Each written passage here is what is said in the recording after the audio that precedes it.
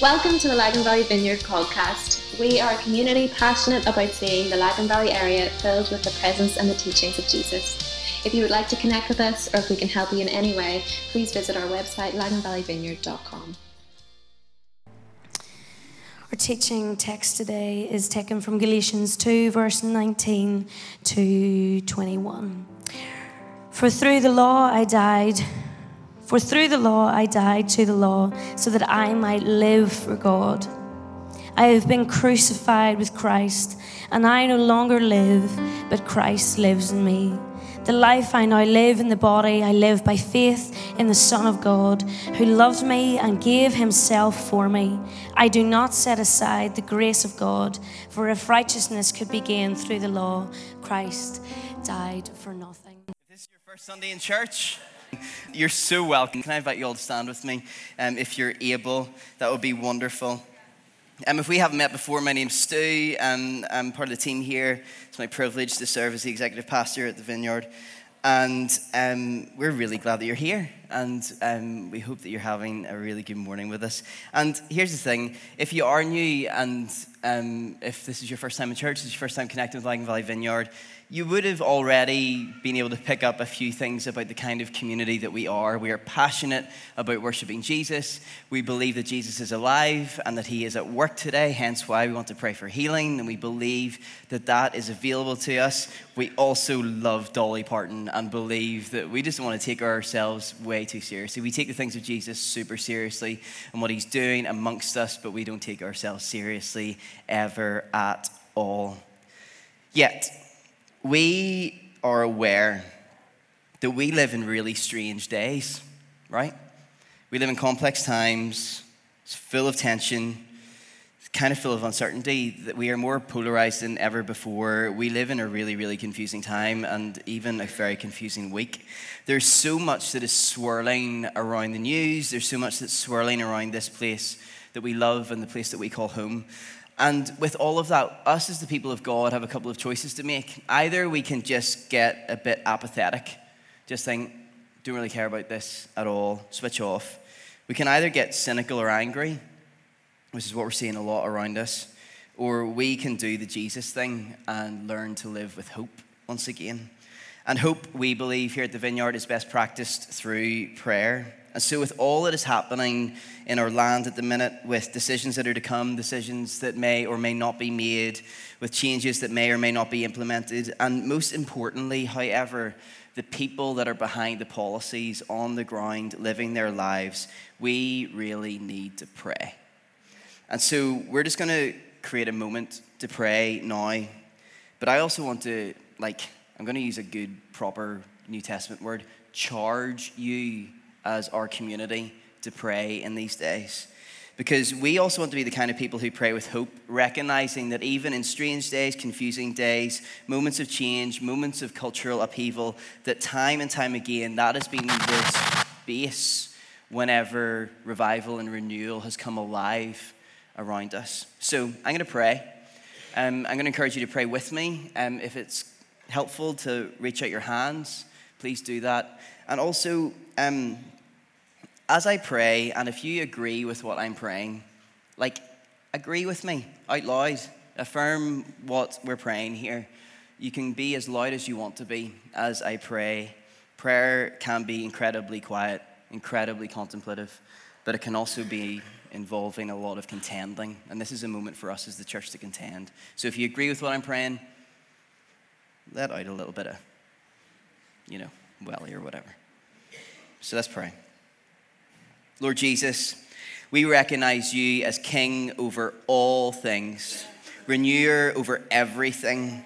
We recognize your goodness and your love for this place that we call home and every single person in it. And so, Lord, into the complexity, into the change, into the potential for change, we pray that you would come, Lord Jesus. We pray that your kingdom would come. King Jesus, we pray for our political leaders right now. This morning, we pray for them. And we pray that our government in Stormont would be back up and running really, really soon. We pray for good governance. We pray for good decisions, for the flourishing of people all across this country. country. We pray that tribalism and traditional lines would be laid down for the sake of people's good. And Lord, in all of this, we see that you are moving. In the complexity, in the confusion, you are moving. So awaken our land and revive our hearts, we pray. Lord, would you let your kingdom come here? And Lord Jesus, would you shape us into the kind of people who would be filled with hope, people who tell a better story, people who are deeply compassionate, people who contemplate your goodness and contend for more of your glory to be known amongst us. Jesus, would you let your kingdom come? And even right now, Lord, as we do what we have always done since the beginning, we've gathered together in community, in a room to open up your scriptures. We open ourselves up to you this morning. So would you teach us? Would you speak to us? Would you shape us? Would you free us? And Lord Jesus, lead us in the direction of your kingdom, we pray. In Jesus' name, and everybody said it. Amen. Amen. Thank you. Please grab a seat. Thank you for praying. And again, let me encourage you, I charge you to be praying. And if you are hungry to pray right now, with everything that's going on, you're wanting to respond, you're like, how on earth do I respond to all of this? And you feel this desire to pray. There is a place and a moment in our community whenever some of us are gathering together. It's on Tuesday mornings between 7 and 8:30 a.m. before we go to work, before we drop our kids off to school, and before we start our day. We are wanting to just create a moment for us to just contend and to contemplate and to do it together in community. We want to be faithful in this. We're going to keep showing up on a Tuesday morning and just praying for you, our church community, for the Lagan Valley region, for our land, and for anything else that we want to be praying about. So can I really encourage you, come along to Tuesday morning prayers, even if it is just for 5 minutes. If you're on the school run with your kids, just pop in on the way. We love to pray with them as well. We kind of have this set thing between like 7 and 7:30, some time for contemplation. And then from 7:30 to 8:30, we're just spontaneous in our prayers, gathering up what we want to pray for and just going for it. If you've got any questions about that, if you want to find out more, come and speak to me, or come and speak to Lauren Jackson, who... Like, I was thinking about this, I was praying about you earlier. You are a giant whenever it comes to prayer in our community. Like, you actually are. And the most petite person in our community is the most powerful prayer. And, we just want to honor you in that and celebrate what Jesus is doing in your life. So if you've got any questions on prayer, come and speak to me, come and speak to Lauren, and you're so welcome to join us, bleary-eyed, yawning all of the time whenever it comes to Tuesday morning prayers. But trust me, as we pray, God leads us and God shapes and builds his church. All right, let's dive right in. We are in week 2 of our Galatians series. Last week we spent some time exploring why Paul felt so compelled to write this particular letter to these young church plants in Galatia. And if you weren't around, can I really encourage you to listen back to the podcast from last week, because there was a lot of ground that we covered. But let me just very quickly catch you up with a brief summary. Paul the Apostle planted 4 churches in a region known as Galatia. And he was spreading the gospel of the kingdom there. This gospel that he defined was made up of grace and peace.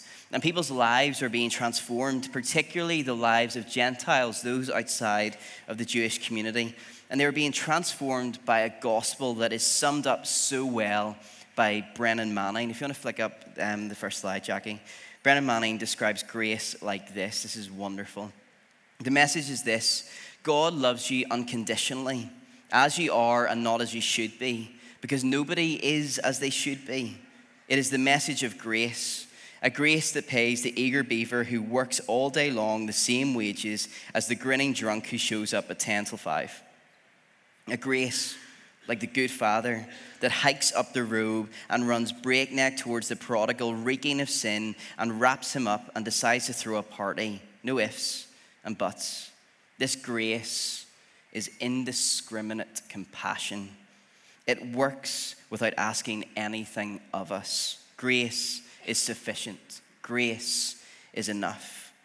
This gospel of grace and peace that we unpacked last week, it speaks of Christ's complete, finished, sufficient work for us. It's a gospel that we cannot achieve for ourselves, but only humbly receive. And yet, into this context, there was a bunch of hyper-conservative Jewish false teachers who literally ran to these 4 churches in Galatia to preach a different kind of gospel. Not the gospel of grace and peace, but they were teaching that Jesus' grace wasn't sufficient, that it wasn't enough, that you had to add on these traditional Jewish practices to your life so that you could become a proper Christian. And with all of that, Paul is heartbroken. His heart breaks because he's seeing these churches leave this gospel of grace and peace and moving towards a gospel that I described last week as being defined by our efforts and by our energies, which really is no gospel at all. And as they go back on themselves, they're finding that they're being enslaved. They had access to everything that they longed for, grace, peace, and freedom, but they turn around. They go back into slavery. So, if you've got a Bible with you, I'd love you to turn with me to Galatians chapter 2. Just turn me there real quick. In chapter 2, we can see that Paul is still very much on the warpath, like he is a wild man. And throughout chapters 1 and 2, Paul is holding up these 2 gospels, either the fake, plastic, counterfeit gospel of of energies and effort, or the gospel that sets us free, the one that's defined by grace and by peace. So that was what was going on in chapter 1. But in chapter 2, Paul is essentially just backing himself up once again. And there's 2 interactions that he speaks of. One where he meets the lead apostles, like the OGs in the early church. And he's just meeting them. He brings Titus, a Gentile, along with him. And basically what he discovers over the course of this is that these apostles were affirming the gospel that Paul was preaching. They didn't say that Titus needed to be circumcised. He was delighted about that news. And they were just saying, actually, the gospel that you're preaching is good. We bless it and we release you. They extend the right hand of fellowship and they bless them in what they're doing. And Paul's putting this in here to say, you know the way that you false teachers are kind of having a bit of a go at me? You're saying that what I'm doing is wrong. Actually, you should listen to the apostles because they're agreeing with me. And then he goes on to a second interaction, and it all really kicks off in verse 11 of chapter 2, and it really kicks off. There's this standoff between 2 heavyweights in the early church, the Apostle Paul and the Apostle Peter.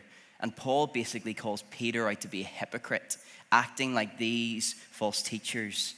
And there's this scrap that takes place within them, this honest scrap that goes on. I'm going to leave you as our community to work through those 2 interactions in your 3-2-1 readings this week, which has just landed into your inbox. But we covered a lot of ground last week in chapter 1.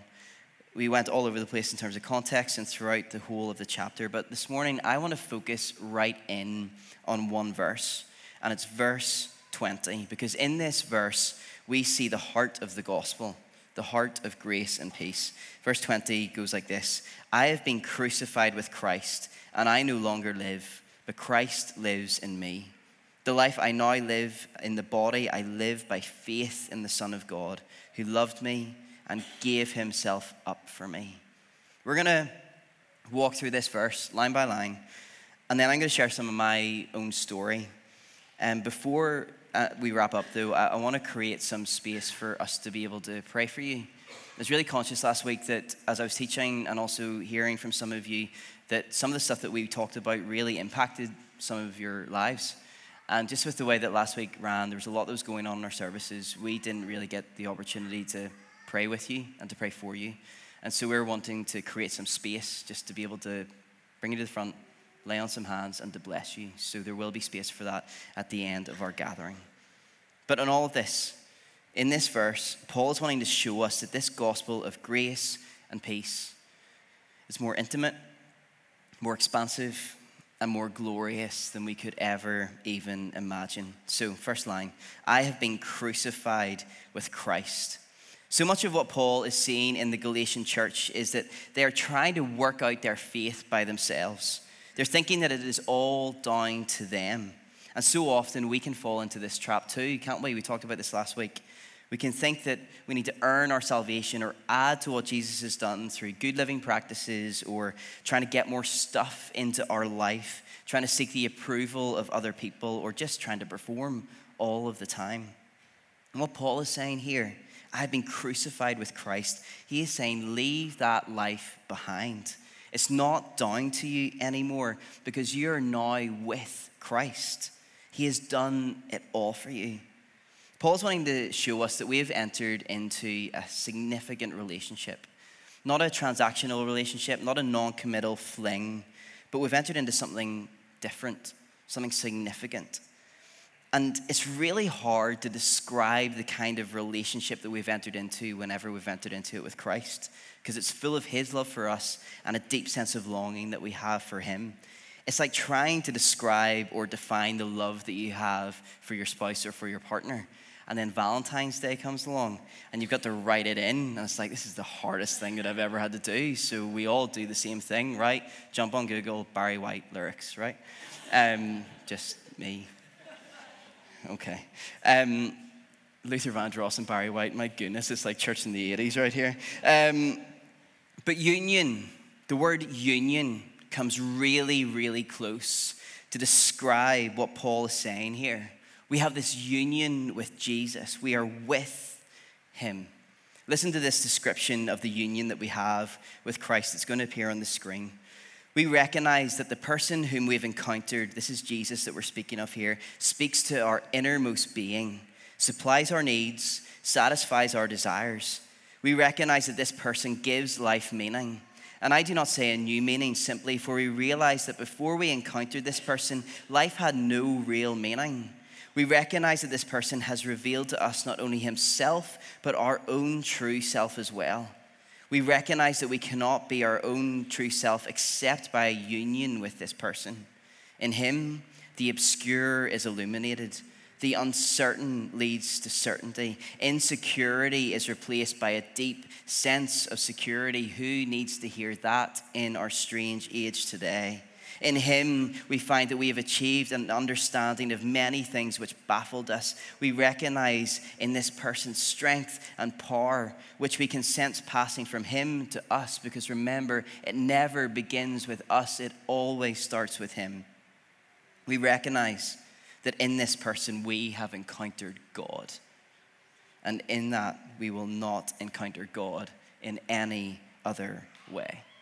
It's really hard to see this in the English translation that you've got, but the words crucified with Christ didn't exist before Paul wrote them in this letter to the church in Galatians. He added a Greek prefix, sin, which means with, to the word crucified to make up a new word. What's going on here is that there are literally no words to describe the depth of the union that we have with Jesus. So Paul had to make up a word for it. He's such a boss. Like, I love that. He just made up a word. There's literally no words to describe how deep and how wide this union is that he just makes up a word for it. And we see him do this in a couple of other letters too. Do you want to flick on the next slide, Jackie? In Galatians 2:20, we are crucified with Christ. Romans 6, we are buried with him. Colossians 3, we are raised with Christ. And Ephesians 2, we are seated with Christ in the heavenly places. Paul is doing this thing time and time again. And what's going on here? Paul is saying that we are with Christ. And because of that, every part of Christ's life has significance for us. We get to share in his life and in his obedience. We get to share in his death and his resurrection and his ascension. We share in his victory. Everything that belongs to Jesus is now ours. And that is the heart of the gospel of grace and peace. Everything that is true of Jesus is now true of us. We have access to every spiritual blessing. And how? I don't have time to get into it fully, but in verse 16, we see that we have been justified. Really, what's going on here is Paul saying that we were in the courtroom awaiting sentencing, but the Father, by his grace, he justifies us. The true Passover lamb, Jesus, covers us. Everything that should have hit us hit Jesus. And not only does the Father just pardon us or acquit us, but actually he paves a way for our glory. Here's what's going on here. All of the benefits, all of the realities of Christ's crucifixion, his burial, his resurrection, his victory, his power over all principalities on this earth, the transformational power of his kingdom, everything that is true of him is now true of us. What about that on a Sunday morning, right? Everything that's true of him is true of us. When everything that is true of Jesus has been made available to us, why on earth do we feel the need to achieve our salvation or try to add to it? Second line, I no longer live, Paul says. Paul's saying that we can die to the old way of performance, the old way of trying to achieve grace for ourselves, trying to earn this sense of freedom and peace. We can think that we can just try to muster it up for ourselves. But Paul is saying, actually, no, you don't need to live that way anymore. And yet, with all of this, something wonderfully unexpected happens. Because the greatest treasure of the gospel, greater than any benefit that the gospel brings, is the gift of God himself. And as he always does, God never holds us back from his glory. He doesn't save a little bit extra for us if we're just being really, really good Christians. He gives everything to us. And the sign of that, the marker of that, is Christ's Holy Spirit who now dwells within us. Jesus lives in you and in me. The Holy Spirit abides. He dwells in our very bodies. This unique bond that we have with Jesus finds its source in the Spirit. Consider the reality of this with me, because we're so quick to downplay ourselves, to narrow our lives, to think that we're not good enough, and yet the Holy Spirit has chosen to place himself in you. The Spirit of the incarnated Jesus, who was crucified and resurrected, the one who is exalted, he is dwelling in you. He is present in this very body, so that I can be united with Jesus just as the Father is united to the Son. This is a rich, glorious mystery.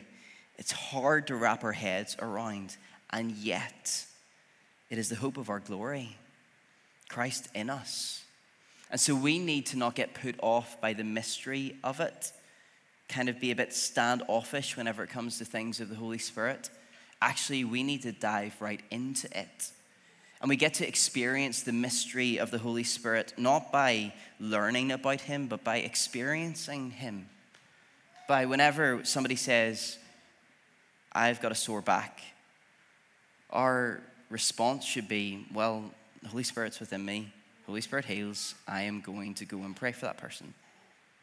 Our response should not be, let's try and work out this mystery in our heads. We work this thing out. We are able to kind of dive into the mystery by trying the stuff of the kingdom out, by incarnating it, by doing it.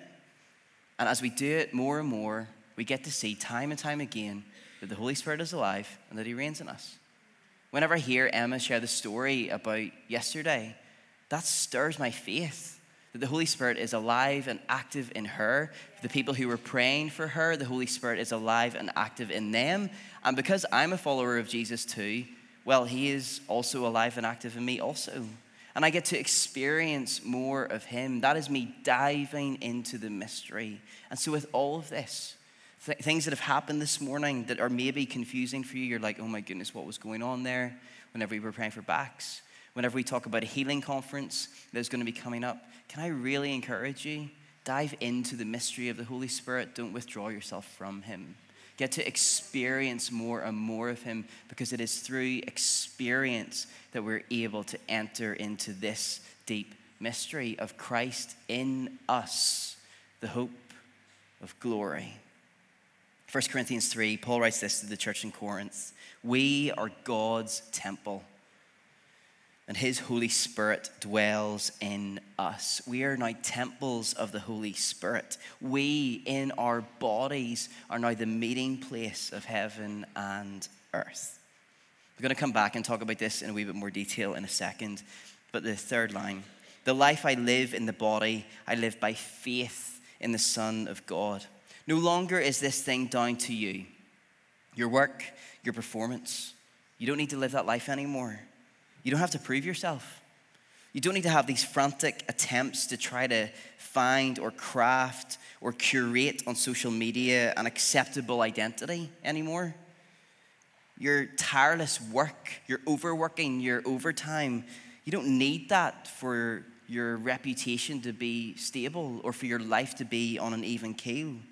Those things are done. You don't need those things anymore. You don't need to be intimidated by anybody. You don't need their approval even. You can be at rest. You can be at ease. You can be at peace. You can be free. No longer do you need to be at the helm of your life trying to drive it forward. Jesus can be the boss of your life. He can be your king, your leader, your guide. You can place your faith and your trust in him. And whenever Paul is speaking about faith here, he's describing a lifetime of faith. Because there's a danger that we can just reduce faith down to a moment whenever we live in our heads and we agree to a set number of ideas or doctrines, and then we tick the box and life with Jesus is sorted. Paul is saying that faith does have a beginning.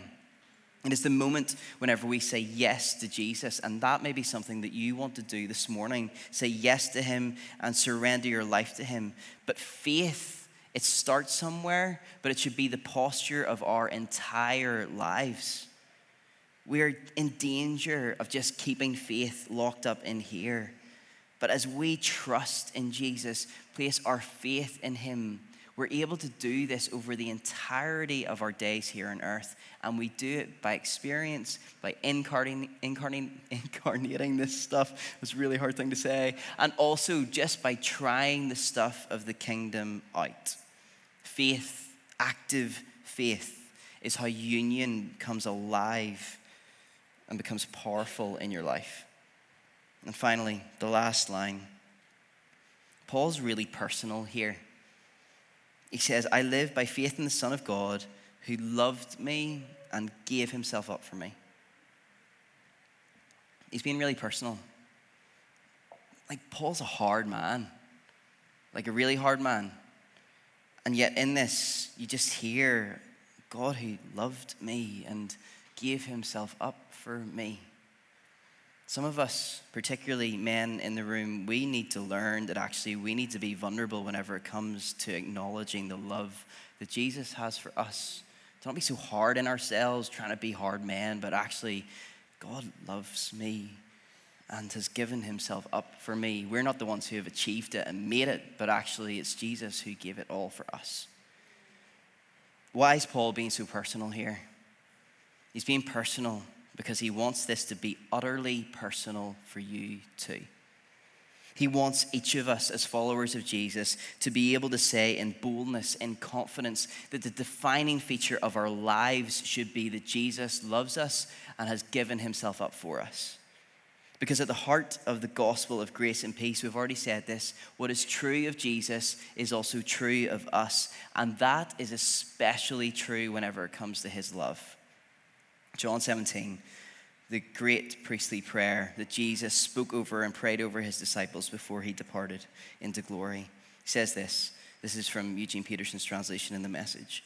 The same glory that you gave me, I gave them, Jesus said, so they'll be as unified and together as we are, I and them and you and me. Then they'll be mature in this oneness and give the godless world evidence that you've sent me and loved them in the same way that you've loved me. What's Jesus saying here? What's he acknowledging? What's true of Jesus is true of us. In the same way that the Father loves the Son, he loves you the same. The degree of the Father's love is in direct proportion to his love for Jesus. It's the same love. Whenever Jesus rose from the waters of baptism and the heavens opened and a loud voice spoke over Jesus, declaring over his life, "You are my beloved Son, in whom I am well pleased," that is the same declaration that is being spoken from the heavenlies over our life in every single moment that we're alive. You're my beloved. In you I'm well pleased. Thomas Merton said that the heart of our lives, the song of our lives, should be the words from Song of Songs 7. I am the beloved's, and his desire is for me. This is the heart of it all. This is the heart of the gospel. I have been crucified with Christ, and I no longer live, but Christ lives in me. The life I now live, I live in the body. I live by faith in the Son of God, who loved me and who gave himself up for me. It's the heart of it all. For years and years and years, I'd been bumping up against something. I, from my earliest days, went to church 3 times on a Sunday. And I still love Jesus. That's grace right there. That's mercy. I grew up in an amazing home, hear me on this, with Christian parents who have been the most supportive and have been incredible. But that environment that I found myself in, going to church all the time, it did something in me. Made me super religious outside of church. Because from my earliest age, I went to church 3 times on a Sunday, but also within my kind of DNA, there was this, I've got to be good attitude. Got to be the good kid, the good boy. From my earliest age, I consistently sought the approval of other people. I talked about that last Sunday. I felt that my life was all about getting more credit, about getting more marks, getting into that university, getting that decent job, because that'll get that pay packet, and then life will be sorted, and I now work for a church. I always thought that it was about performance, about working hard, about doing my thing. I began to see, as I look back now, I begin to see that actually what I was bumping up against for years and years was this gospel of energy and effort. It's got a ceiling to it. And I was banging my head off it for decades. I found myself in this cycle where all I was doing was just managing my sin, where the narrative of my life was, I'm not a great Christian, so I've got to do better at it. The focus was all on myself. I was the boss of my own life. I was at the helm. I was going to drive me forward. And I say all this, and I'm going to keep going with some of my story, because the conversation that we've been having over the past 2 weeks, it is deeply grounded in this text in Galatians, but it's also really, really personal for me.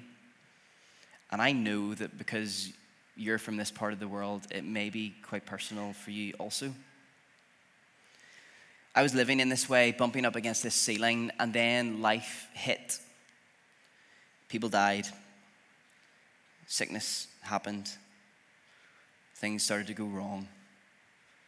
And then I began to look at all of this life, and I looked at God, and I asked, I've done all of this stuff for you, and this is how you repay me? And so I gave up. I continued to go to church and do that because I'm trying to be the good kid, the good boy, doing the religious thing. But I gave up. There's nothing really going on. No connection with Jesus whatsoever. And then there was a time whenever, this would have been a couple of years later, where I got dragged along to an experience a little bit like this, like worship environment. We were worshiping, we were praying for each other. I was dragged along by some friends, and there was a girl. There's always a girl in these stories, right? Kind of that's how you get to those things. And I was there in this worship environment, and worship was just it was pumping, and my friends were in this huddle, and they were fist pumping the air and jumping around, and it was they were just loving it. Like there was just this freedom, and they were just celebrating. They were loving on Jesus, and they were just declaring things. They were praying for each other. They were prophesying, and they were just in this huddle going for it. But I was right in the middle of the huddle, just like with my legs crossed, quiet, looking at them. They looked free. They looked as if they were having fun. They looked as if they had joy in their life, but I felt nothing other than being a bit bound up and a bit tired. And I hadn't prayed in a long time, so I prayed. And whenever you haven't prayed in a long time, your first prayer is always like pretty direct. So I prayed a prayer that went like this: God, full stop. Like whenever that's the start of a prayer, like you know, like you haven't prayed in a long time.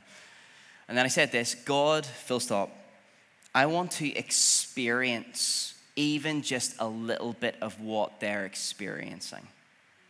Listen to the words that I'm quoting directly. God, full stop. I want to experience even just a little bit of what they're experiencing. The room went dark. A big room with probably 1,000 people went dark. And I met the Holy Spirit for the very first time. And I don't need to go into the details of what happened. You can ask me. I'm more than happy to talk about it. It just is unhelpful and irrelevant for right now. But it was the most profound encounter that I've ever had with Jesus right up to this point. And he revealed himself to me in that moment. But he also revealed to me a vision, a picture that has set me up for the entire direction of my life. It's taken me right to this point, and is probably going to take me right the way until I kick the bucket. In that moment, whenever the room went dark, whenever I was sat there just praying this prayer of longing for an experience, God revealed himself to me, and he revealed his destiny for me. For years, I'd been bumping up against this ceiling of this gospel, this shape of life with my efforts and my energies. I was scrambling for acceptance, for identity, for recognition. I had been trapped, though, in it all, enslaved. I was like the Galatians. And so I prayed, God, full stop. I want to experience just a little bit of what they're experiencing. And in a moment of letting go, Jesus revealed another way to me. The way of grace, the way of peace, and the way of freedom. He flooded every single part of my body, and he flooded every single aspect of my life. He built a home in me. And in that moment, I got it. I got it. It took me decades to get there, but I got it. Because I experienced the gospel, the true, simple gospel, for the very first time. And two things happened. I experienced the depth of his love and the expanse of his destiny for my life. I was met by his gracious love, and this vista, this new horizon just opened up for me in my life. I died to the old way. I no longer lived, but Christ now lived in me. That was over a decade ago. And to be honest, nothing's really changed for me. Through some highs and through some lows, I'm able to say today that I no longer live. This is not about me. This is not me at the helm. Jesus is the boss of my life. Christ lives in me. And I am trying to keep up with the Holy Spirit as I live into a purpose that is so much bigger than myself. This life, the heart of this gospel that is available to us, is all about two things: intimacy of his love and the expansiveness, if that's a word, of his destiny. We are marked by his grace.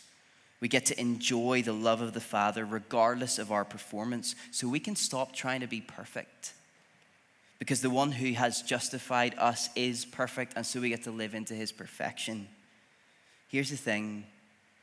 You are being seen by the Father in every single moment with a gaze of infinite tenderness.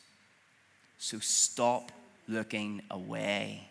Stop diverting your eye contact. Look into his eyes and see his love.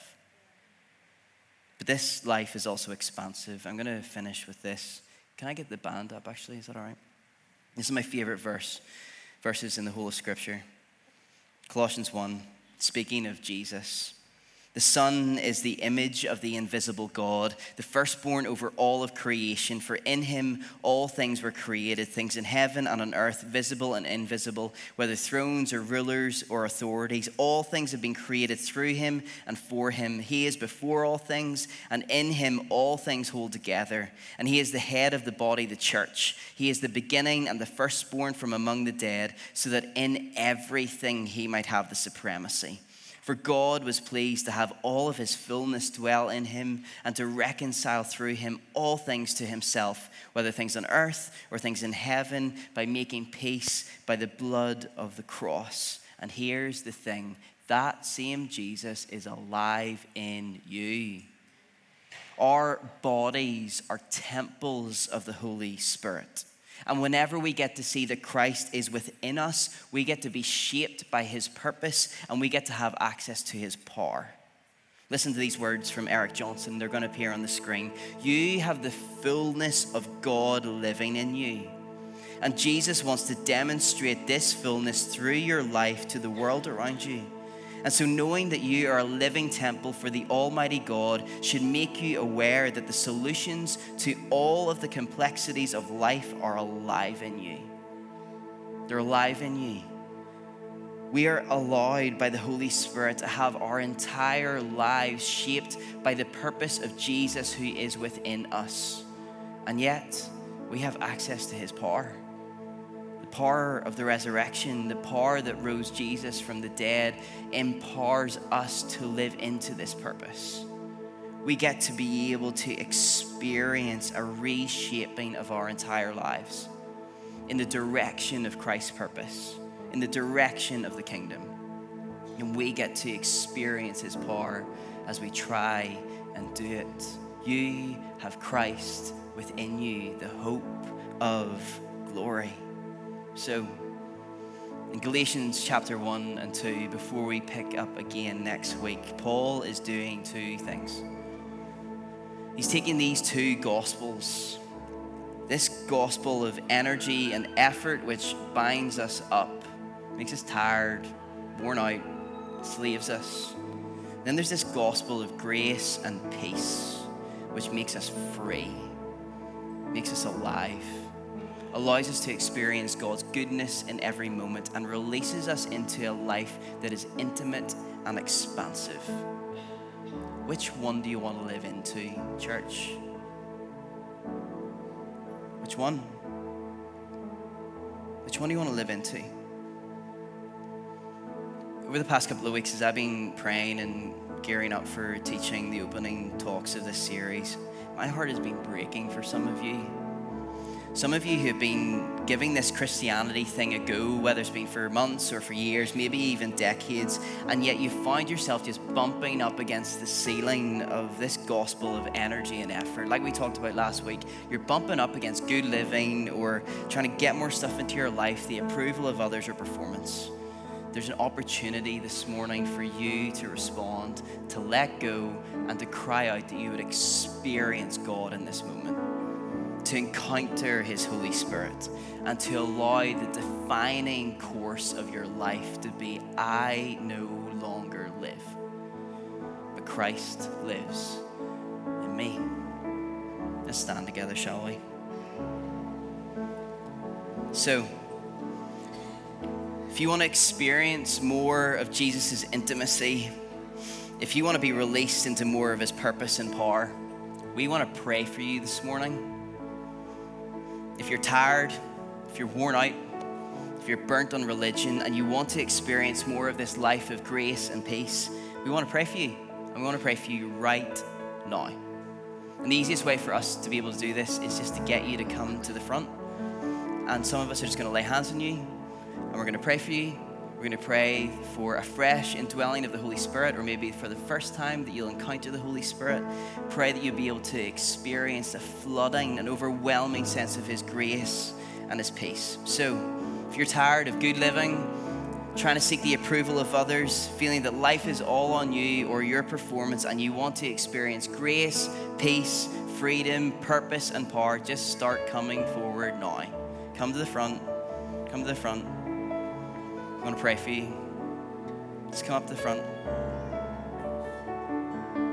If you want to experience Jesus in this moment, if God has been speaking to you last Sunday or this Sunday, if he's been speaking to you as you've been opening up the scriptures through Galatians, come on up. I know that there's more of you. Come on up. Come on up. If you're tired of bumping up against the ceiling, if there's any young people who are finding even in their teens that they're like, I'm bumping up against this whenever it comes to studies or trying to work out what I'm going to do for my career, can I encourage you guys to come on up too? Chris is going to be over beside that door, and him and his team would love to be able to pray for you. So if there's young people, I would love to encourage you to pray. All right. Is there anybody else? Cool. All right. So we're going to pray for these folks.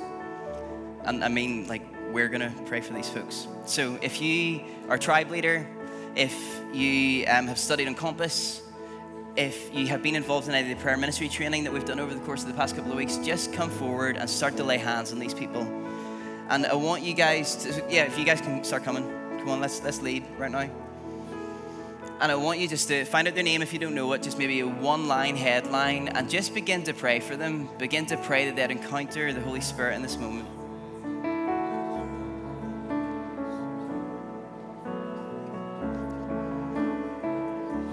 Let me pray for these folks. Lord Jesus, we pray that you would invade each of these lives with your goodness, with your love, with your grace and peace. Holy Spirit, rest on them, we pray.